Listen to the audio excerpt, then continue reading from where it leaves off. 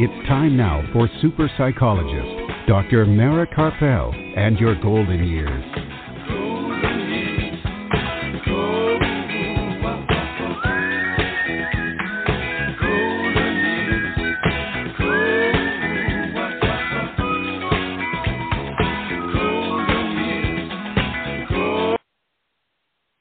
Good evening and welcome to Dr. Mara Karpel and your golden years this evening and every Sunday evening at 5 p.m. Central Time and at 6 p.m. Eastern Time right here on blogtalkradio.com, on drmarakarpel.com, and now on Apple Podcasts.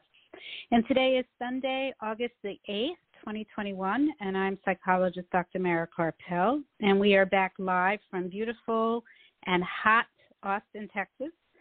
And I hope you're enjoying your summer and staying safe and cool wherever you are. And Art Mendoza of Accomplice Entertainment, producer of this program, is here with us to make the show run smoothly as usual. And we have another great program in store for you this evening. In a little while after the break, we'll be joined from right here in Austin, Texas by Dr. Kristin Neff, Associate Professor in Educational Psychology at University of Texas at Austin, co-founder of the nonprofit Center for Mindful Self-Compassion, and author. And she's joining us to discuss her latest book, Fierce Self-Compassion, How Women Can Harness Kindness to Speak Up, Claim Their Power, and Thrive. And then later in the show, we have musician Errol Wander joining us from New York to talk about his passion in music and how he stayed connected with it even during the pandemic, the lockdown. And throughout this evening's program, we will have time to take your questions. So if you have any questions or comments for me or for my guests, please feel free to give a call. The toll-free number is 855-345-4720. That's 855-345-4720. Or you can email your questions to me, and I will read them on the air to my guests. And my email address is drmara, that's D-R-M-A-R-A, at drmarakarpel.com, drmarakarpel.com. And you can hear this evening's program again by going to my website later tonight, and any important website links will be posted along with the podcast on my website, drmarakarpel.com. And you can also hear it in 5 minutes after the show ends by going directly to Blog Talk Radio, BLOG, talkradio.com/yourgoldenyears. This show is produced by Accomplice Entertainment, Postal Productions, and Psyched Up Productions, and sponsored by amightygoodtime.com. Wondering what to do after 50? How about having a mighty good time? It's free to search, free to post, and much more. Whether it's in person or virtually, anything can be found to fill your day with others that are in your age group. So be more active and start filling your days. Go to amightygoodtime.com. That's amightygoodtime.com. All right. We're going to take a brief break. We're going to play a couple more of our sponsors' commercials, but it'll be very brief, so don't go anywhere. We'll be right back with Dr. Kristin Neff on Fierce Super psychologist Dr. Mara Karpel will be back after words from our sponsors.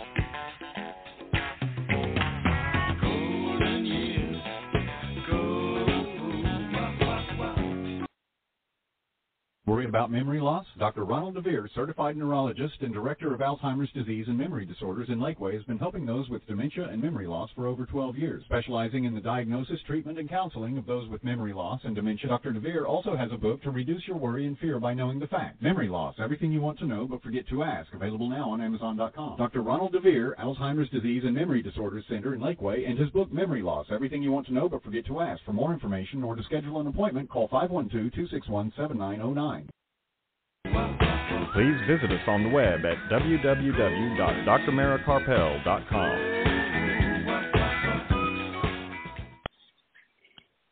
And we're back. If you're just joining us, this is Dr. Mara Karpel and your golden years right here on blogtalkradio.com and on drmarakarpel.com.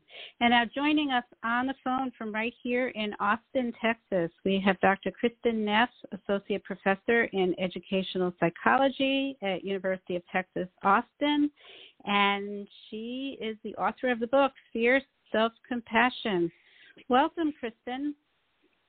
Oh, thank you for having me. Nice to talk with you. Thank you so much for joining us. I just want to mention before we go further, there's a slight delay. Sometimes that can throw people off if they don't know that, and I want the listeners to know that too. So if we talk over each other, they understand why. I'm so excited to have you here on the program, Kristin. I've had your workbook, the Mindful Self-Compassion workbook, for a while. And I recently listened to the audio book of Fierce Self-Compassion and loved it so much I also downloaded it on Kindle so that I could find all of the different meditations in it and follow along. And I've seen your interviews with Tara Brach and several others, so I'm really excited to have you here. Oh, thank you. I appreciate that. So, why don't we start with a little bit about your background before we jump into what Fierce Self-Compassion is about? Well, I'm an associate professor at UT Austin, and I first learned about self-compassion when I was in graduate school at UC Berkeley about 25 years ago. And I was going through a real hard time in my life, and I learned about self-compassion when I learned mindfulness meditation, and it really just radically changed my life. And it made such a big difference that I not only decided to do research on it, I really have made it my life's work, and it's my mission in life to spread the good word, so to speak, because it makes such a powerful difference in people's happiness and ability to cope with the difficulty of life. And I guess your main thing is doing research on this at UT, is that right? Well, doing research, but even more particularly the last 10 years or so, I've developed a training program to teach self-compassion called Mindful Self-Compassion. So I'm working on this training program, and we train teachers to teach the program, and I give a lot of workshops. So I do research, but at this point I'm even more, I'm convinced that it works. Now what I'd really like to do is help people be more self-compassionate. Yeah. So what's the difference between self-compassion and self-care? We hear a lot about self-care. Right. So self-compassion by definition, so the word compassion is concern with the alleviation of suffering. So this might be emotional suffering and emotional distress as well as maybe physical distress. Self-care is really doing behaviors that help you in some way, getting rest, eating well, visiting with friends. But it doesn't necessarily involve things like accepting the fact that you're imperfect and loving yourself anyway, right? Or giving yourself soothing and comfort when you're upset, or maybe motivating yourself to make a change that's going to help you in some way. So they're overlapping, but self-care takes time. Self-compassion doesn't really take time. It's more just a mindset, a healthy, productive mindset toward yourself when you're struggling. Yeah, I've spoken about this, and I know that it's true that the things that we say to ourselves sometimes are just so horrible. They're worse than anything that we might say to even someone we don't like. And it's really counterproductive. I mean, ironically, we often are harsh with ourselves because we think we're helping, but that somehow we'll shame ourselves into taking action, doing better next time. But really, harsh self-criticism just makes us nervous. It makes us afraid of failure. It's hard to learn when you're full of shame. Whereas self-compassion, you might use constructive criticism to say, okay, this is where it didn't work out so well. What might I do differently next time? But because you accept yourself, you're actually more able to make the changes you want to in your life. Mhm. Mhm.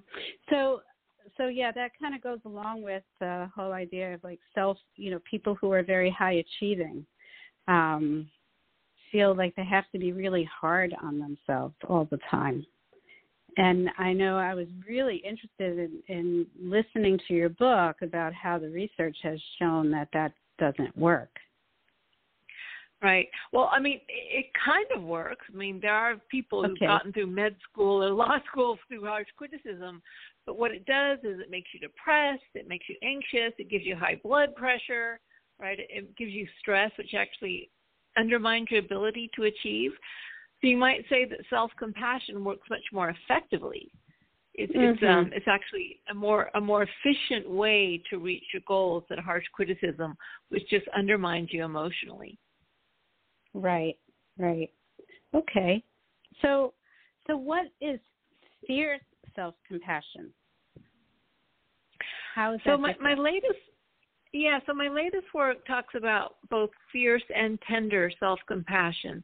These are really two sides of trying to care for ourselves. So tender self-compassion is more of an accepting, nurturing energy. So we may accept that we're imperfect or, hold ourselves with kindness and warmth when we're sad or afraid. And that's a really important part of self-compassion. But it's not self-acceptance is not the only way to be self-compassionate. Actually, sometimes we need to take action. So, for instance, maybe we need to stand up for ourselves. Maybe someone's being a bully or crossing our boundaries, and self-compassion is saying, no, you can't do that. Or maybe we need to take action to meet our needs, to say no to others and say, hey, this is really important to me. I deserve the time and attention and energy that it's going to take for me to be happy. And also motivating change. So I like to call this fierce self-compassion because it's like mama bear self-compassion. Sometimes it's gentle mother, sometimes it's fierce mama bear. But both are ways of really caring for ourselves, and we need both to be whole and healthy. So I know the second part of the title of the book is how women can harness kindness to speak up, claim their power, and thrive. So why is it so important to direct this toward women in particular? So everyone needs self-compassion. Everyone needs both fierce and tender self-compassion, right? Acceptance and action. The problem is that gender role socialization makes it hard for men and women in different ways. So men, they're encouraged to be fierce. People like it when men get angry, for instance, or when they're powerful and competent. But they don't like men who are tender or soft in any way. They call them names. And the same is true with women in the opposite direction, right? So women are allowed to be tender, especially toward others, but they aren't allowed to be fierce, take action, get angry, or be really competent. So the book's aimed at women to really correct this imbalance by emphasizing fierce self-compassion for a woman. I'd have to write, a book for men called tender self-compassion, how men can harness vulnerability to be whole, something like that. It's just the way we're imbalanced is slightly different. And, I've noticed, Kristin, that over the years as I've become a little bit stronger with my voice, it's standing up for myself, that so many people have asked me, why are you so angry? When in actuality, I wasn't even angry at the times that I wasn't necessarily angry. People don't like women who stand up for themselves. People don't like women who draw boundaries and say no. And if you think about why historically, that's because, to really hold up the patriarchy, women have to be soft and gentle and submissive.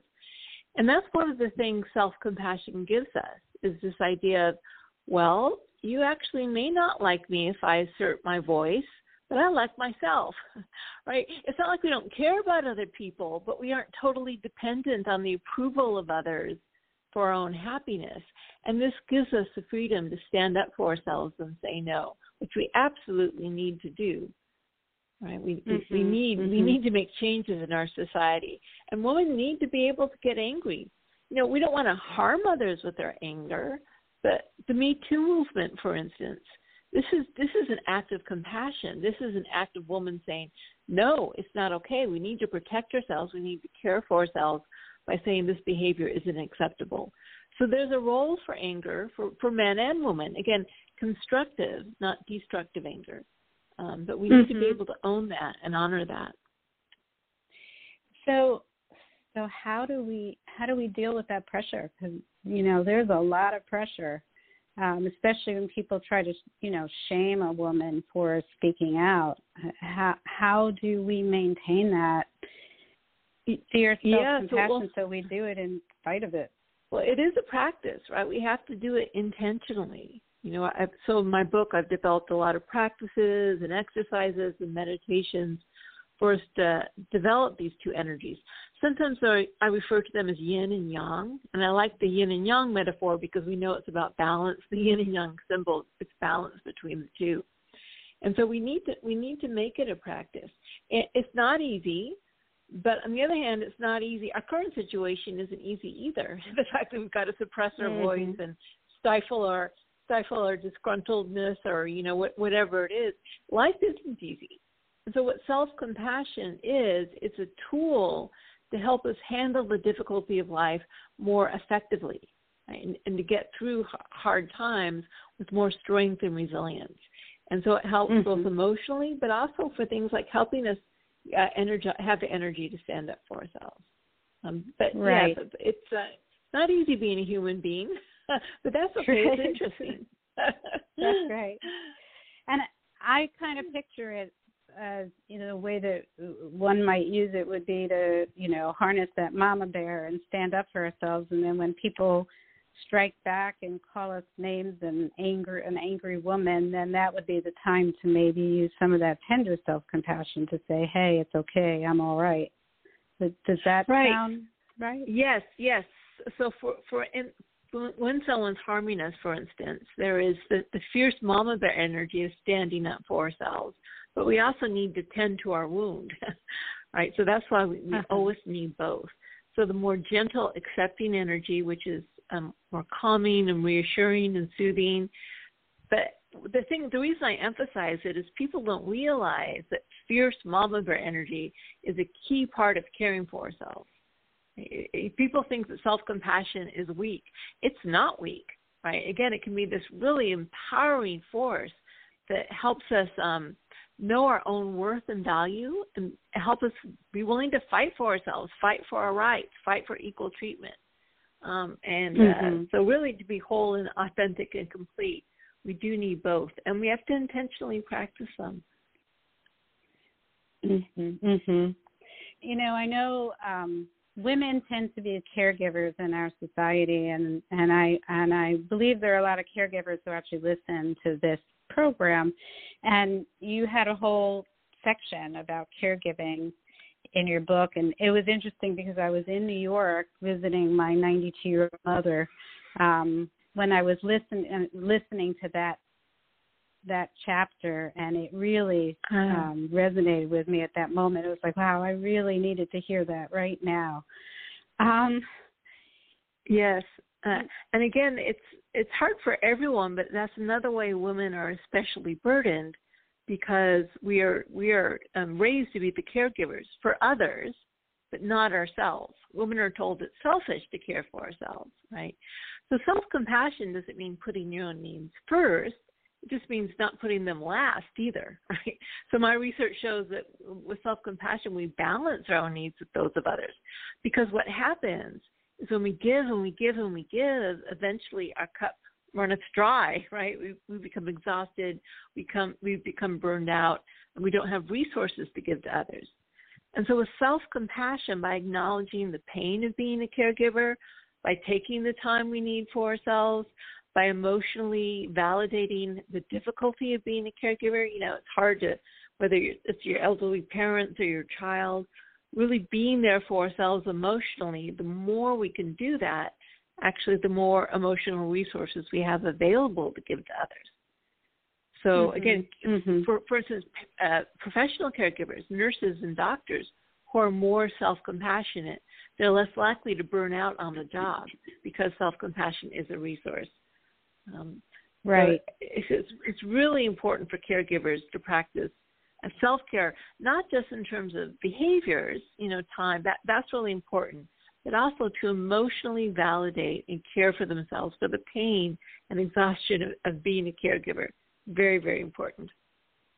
Yeah. I think, a lot of the books out there, caregivers, have to do with the self-care portion, like finding time to take care of yourself. But they don't get into a lot of it. That's right. Yeah. And also drawing boundaries is an important part of it as well, especially for women, because we are valued for saying yes to others' needs, and we're liked and valued for being helpful and for being good mothers, good daughters, good parents, whatever it is. Part of self-compassion is saying, hey, my needs count too, right? And someone may not like me as much if I say no to their request. But I need to be true to myself. And again, it's not like my way or the highway, but we need to include ourselves in the circle of compassion in order for us to be authentic and to be happy.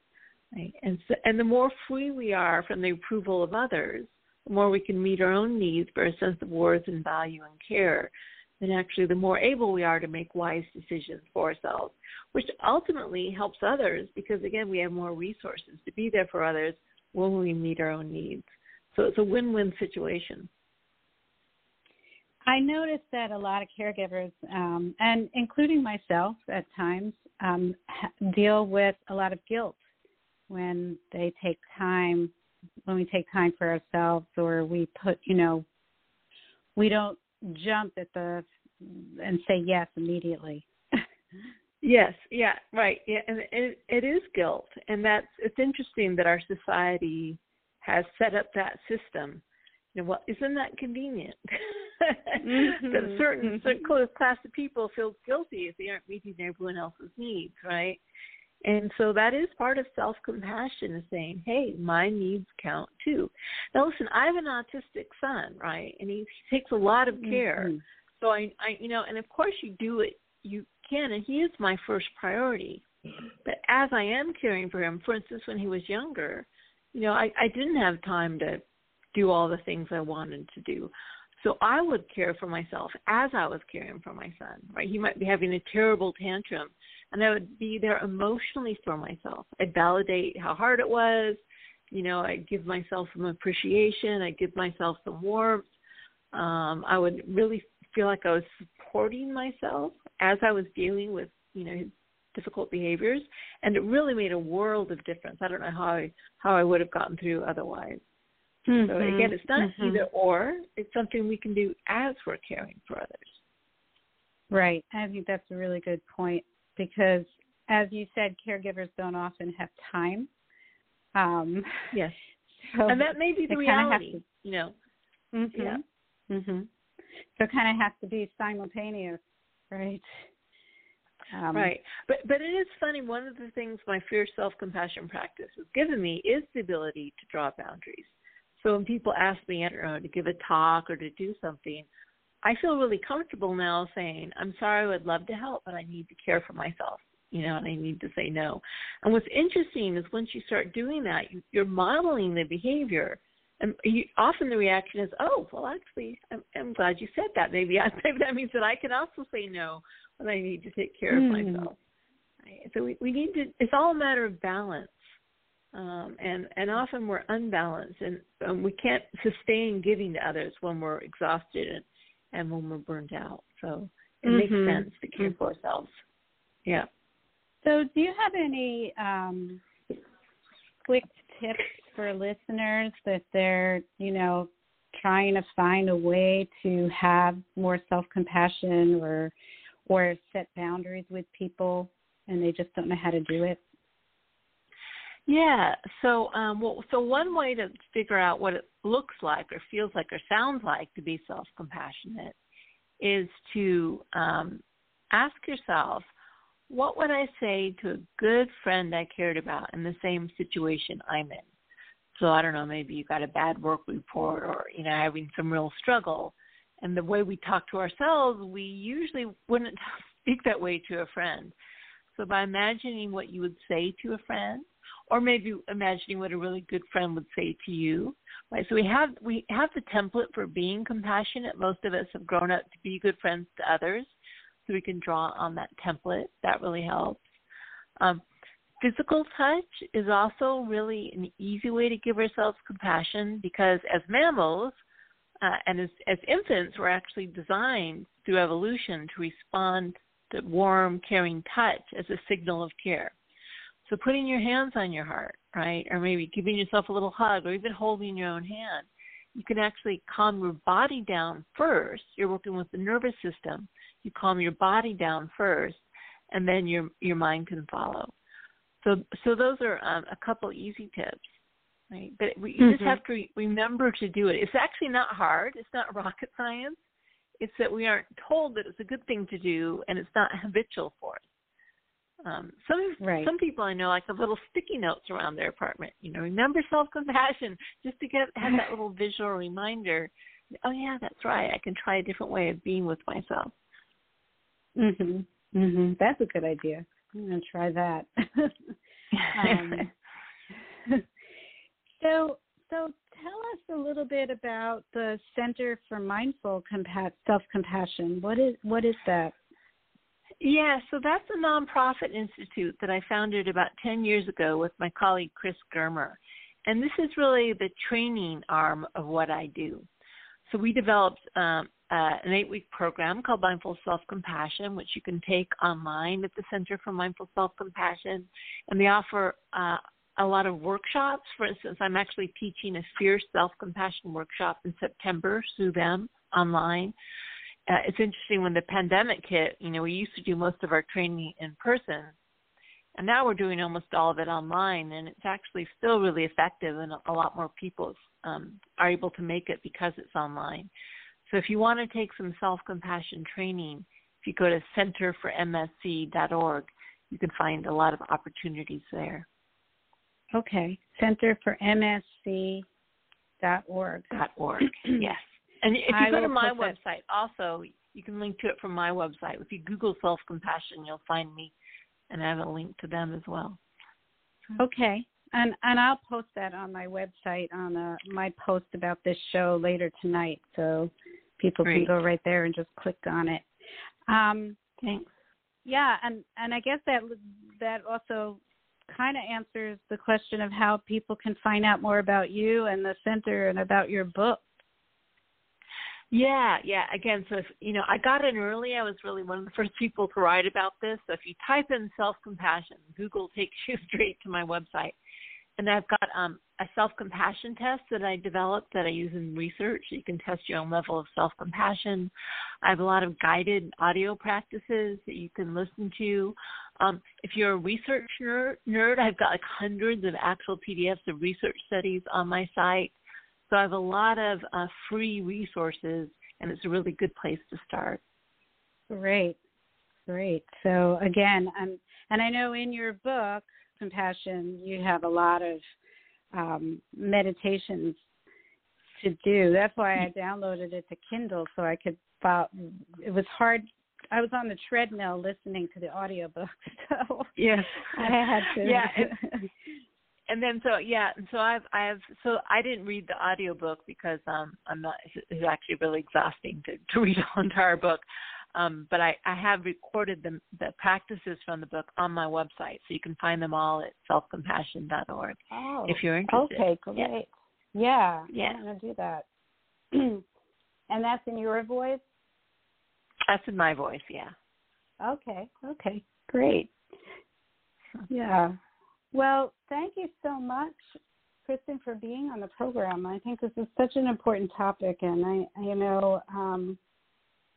we really need to be more compassionate with ourselves and also at the same time stand up for ourselves. And I'm glad to see the movement building on that, and you are really helping with that. Oh, thank you. And I appreciate the opportunity to spread the word to your listeners. I mean, it's like we have this superpower in our back pocket. You know, the ability to be kind to ourselves makes it so much easier to get through the difficulty of life. We don't even know it's there. So the more people can learn about it, the better. That's right. Well, thanks so much. And you have a good evening. Thank you. You too. All right. Nice talking to you. Bye. Same here. Bye-bye. All right. We're going to take a brief break. Don't go anywhere. We'll be right back. Are you or a loved one a Medicare beneficiary? Help save you and Medicare money by stopping Medicare fraud. Fraud happens when Medicare is billed for services or supplies you never receive. There are 3 easy things you can do to fight fraud. Review your Medicare claims for accuracy, protect your personal information, and be on the lookout for suspicious activity. For more information or to report fraud, call Medicare at 1-800-MEDICARE or your local SHIP counselor at the Area Agency on Aging at 1-800-252-9240. Dr. Mara's book, The Passionate Life, Creating Vitality and Joy at Any Age, is now available on Kindle and in paperback at Amazon. Don't forget to listen to Dr. Mara Karpel and Your Golden Years live from Austin, Texas, every Sunday on blogtalkradio.com.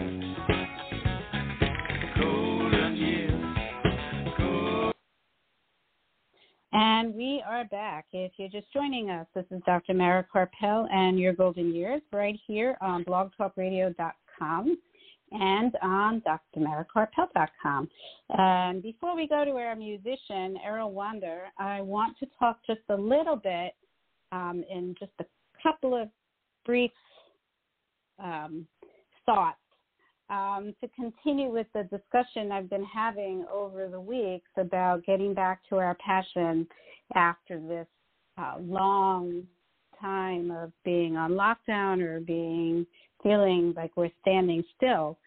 And I think this really relates to what Dr. Neff was just talking about with self-compassion, and that is that when we are heading towards our goals and on the path toward our passion, we really need to have a mindset that we are doing this for the joy of the journey and not be attached to the outcome. Because if we're attached to the outcome, then we can be very disappointed, and we have wasted all this time in just enjoying the time that it takes to get there.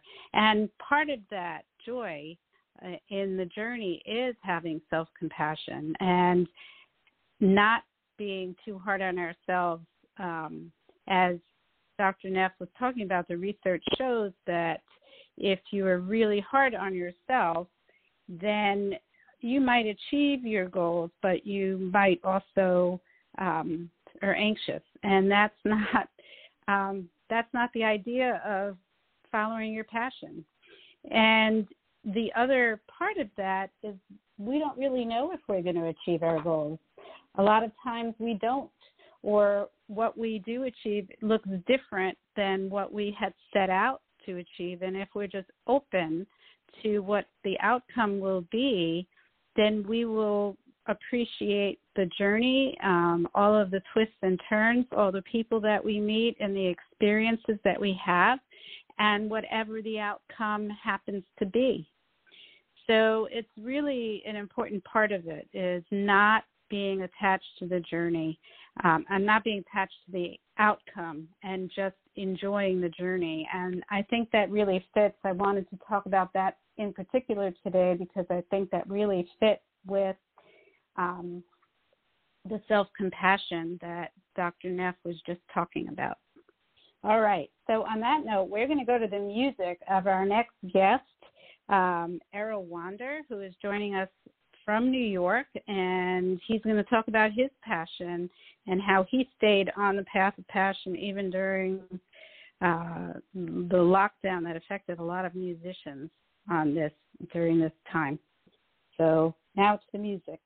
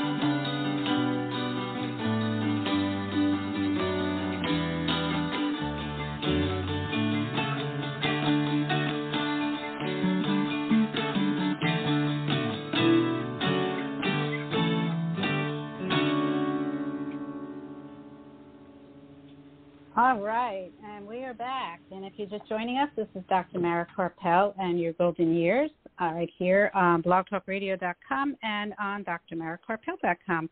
And now joining me on the phone from New York is musician Errol Wander. We were just listening to his music. Welcome, Errol. Hey there, Mara. How you doing? Great. How are things going in New York? You know, things are really good, and I appreciate you having me on.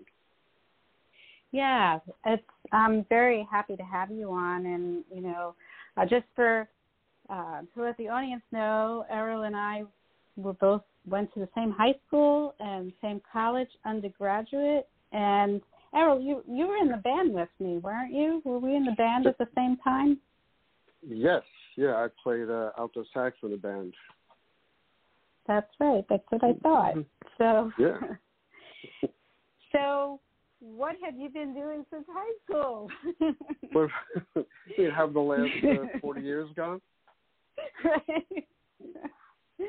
Well, I mean, I stayed connected to music. You know, I always wanted to. I didn't ever want to be someone that said, I used to play music. So I made sure to continue to play it, whether or not it was on a professional level or not. And, you know, then by chance, I wound up in a career that deals with entertainers and musicians on the financial side. So I really got to, you know, I get to work in the entertainment field on a daily basis and continue to play music, you know, really as a fulfilling thing when I'm not working. Mm-hmm. Mm-hmm. And I was thinking about what you said about outcomes, and you know, I think, you know, for me, I didn't want to do music as some post-retirement, you know, project. Like I want to be doing it all the time. As you said, the journey, you know, not with necessarily a goal in mind, but you know, again, music for me is just is always such a rewarding thing. So I wanted to keep it in my life at all times, and again, not make it some sort of a, you know, future project. Mhm. Mhm. So I know you and I had a conversation a few weeks ago about, I know, how the pandemic really affected things because you were, you know, performing, and then it kind of everything got shut down. How did you keep your passion going in music during that time? Well, first of all, I would want to preface this by saying that so many people suffered during the pandemic in so many ways, you know, in health ways and financially. So I really consider myself fortunate that I, you know, I didn't suffer in that way. But was affected, you know, on a professional level. The clients that I deal with are touring musicians, they're actors, they work in the fashion industry, and all those industries shut down. And as you know, not only did they have a loss of work, but they needed people like myself more than ever, because I'm a business manager and a CPA. So it was a time of a lot of work and learning about all the CARES Act programs and, you know, the ways of, again, just trying to keep things going for people that suddenly had everything pulled out from under them. And then as far as my outlet, which is to play live music with bands that I'm in, that was gone too. You know, I play in a band called Soulshine at Rockaway Beach, and I have another band called Thompson Street, and we lost all our shows. So part of what we just listened to, and I appreciate you playing that, by the way, was a discovery that during the pandemic, you know, as we know, Zoom technology and remote technology became more front and center during the pandemic, and it was true for musicians too. Musicians were finding ways to sometimes play with each other remotely. And I found this app that allowed me to play multiple instruments and multiple tracks for music, both covers and original music. So that was really something that I was able to focus on and in my spare time. make these recordings. And it was another way of like reaching out to people, because people who couldn't come to see us could now watch these things that I was posting on social media. Well, in fact, that's how I discovered your music, because I'm all the way here in Texas, and we're on Facebook, and I started watching your YouTube videos of you playing all these different instruments with yourself. Right. That was so cool. No, I appreciate that, and the feedback that you get on social media is pretty nice as well. So once I was getting that positive feedback, I just kept doing it, and it really gave you a chance to explore all different types of music, and I know the fans of our bands. I was trying to touch some of those genres, and but then I started to do original music as well. So what we just played that was an original song, right? Yes. Was that "Keep Your Fork"? Mm-hmm. Can you talk to us about that a little bit? Sure. Right. So I went about 10, 12 years ago. A woman I worked with passed away, and at her funeral, they told a story about how she asked to be buried with a fork in her hand, which seems like a very odd request. But they went on to tell a story that is called "Keep Your Fork." You can find it if you look for it. And it's a story of a young woman who knows that she's passing away and makes this request that she be buried with a fork in her hand. And the reason for that is that when you go to a function and they tell you to keep your fork, they're basically saying that dinner's over, but dessert is on the way, and meaning the best is yet to come. So the story is basically supposed to be an uplifting view of what happens afterwards, that it's not over, but in fact that there's still, the best is yet to come. And that's, I guess, really a statement of faith that, that everything's going to be okay. Right. So that really inspired me to write this piece about 10, 12 years ago. Then, earlier this year, a couple of years ago, I lost one of my best friends and a guy I played music with for over 40 years named Pat Morgan. And his wife gave me a dulcimer that belonged to him. So I thought it would be very fitting to record the song and use the dulcimer that was Pat's. So on this track that you just listened to, I'm playing acoustic guitar, bass, and Pat's dulcimer. So that's the Keep Your Fork story. That's very cool. So we're going to play another one of your songs. The other one you sent is "Silent Miles." Before we play it this time, can you tell us about it? Sure. So Miles Davis passed away in 1991, and he was, I'm sure, one of the great innovators in music history, and certainly a big admirer.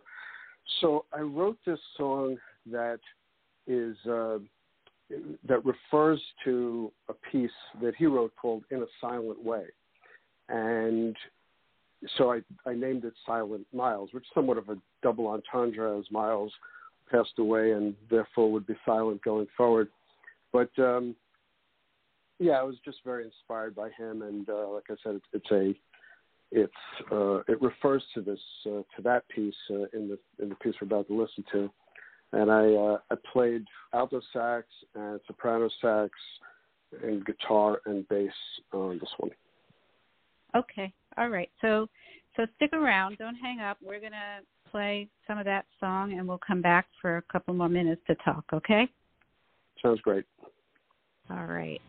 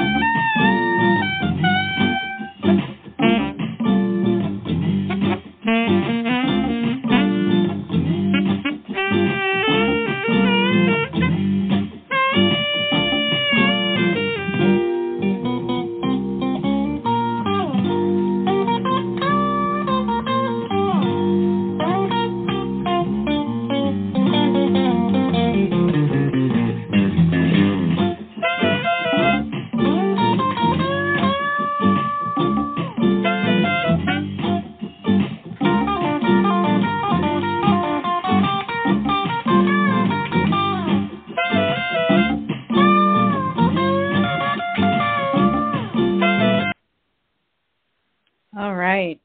That was really cool. So, thank you.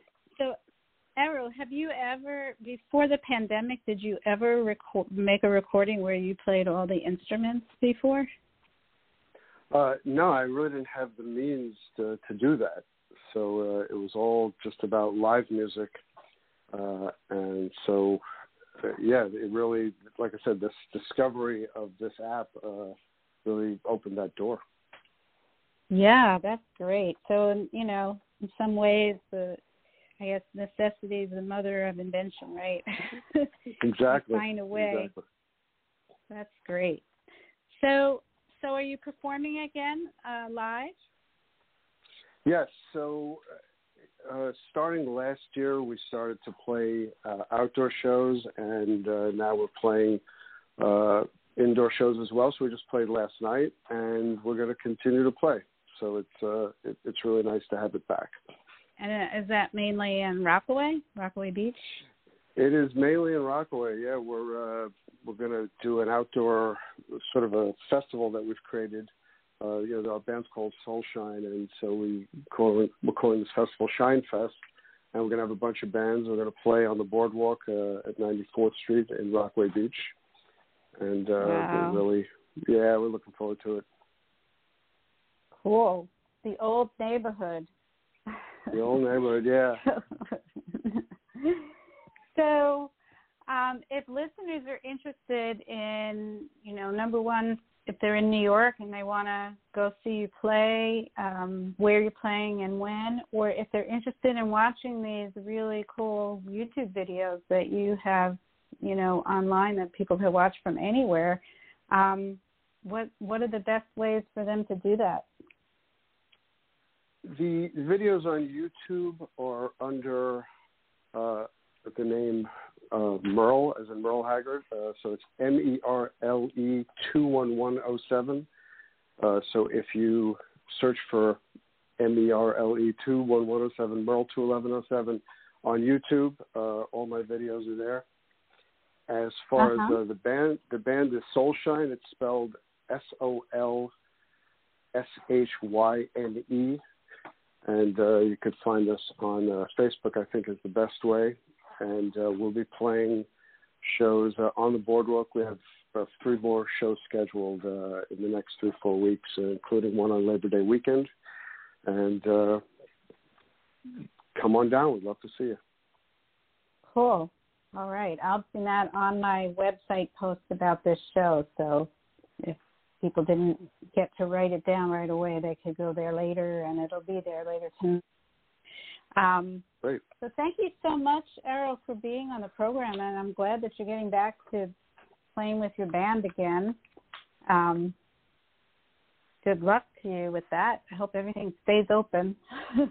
Yeah, well, we're all hoping the same. So, yes. Thanks for having me. I really do appreciate it, Mara. All right. Well, you take care now, okay? And have a good evening. You do the same. All right. Bye-bye. Okay, we have come to the end of another program, and before we get cut off the air, let me let you know what's coming up next week. Next Sunday, August 15th, we'll be back live from Austin, Texas, and we'll be joined from right here in Austin once again by musician, author, yoga, meditation teacher, and interfaith minister, Reverend Good John Bergman. And this time he is here to discuss his latest book, Monk of All Faiths. And if you want to hear tonight's program again and read the information from this show, get those website links that I talked about, that my guests talked about on the program, go to my website later this evening. All of that will be posted later this evening at drmarakarpel.com. And you can also hear this program in 5 minutes from now by going directly to blogtalkradio.com, BLOG, talkradio.com/yourgoldenyears. And you can also hear it on Apple Podcasts in about 5 minutes. And be sure to follow me on Facebook, Dr. Mara Karpel, Your Golden Years, for upcoming shows and any upcoming events. This show was produced by Accomplice Entertainment, Postal Productions, and Psyched Up Productions, and sponsored by AMightyGoodTime.com. And special thanks to my guests, Dr. Kristin Neff and Errol Wander. And, of course, thank you to Art. And thank you all for listening. Have a peaceful night and inspiring week. And remember, youth has no age. Good night, everyone. Stay safe.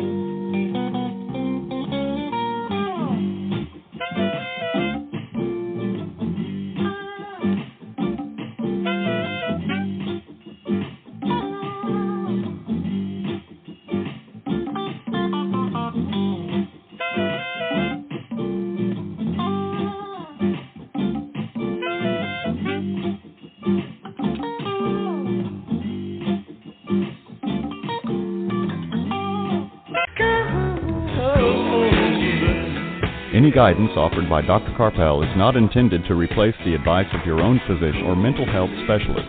Neither Dr. Carpel, her sponsors, nor this station assumes responsibility for the misuse of any of the information given on this show.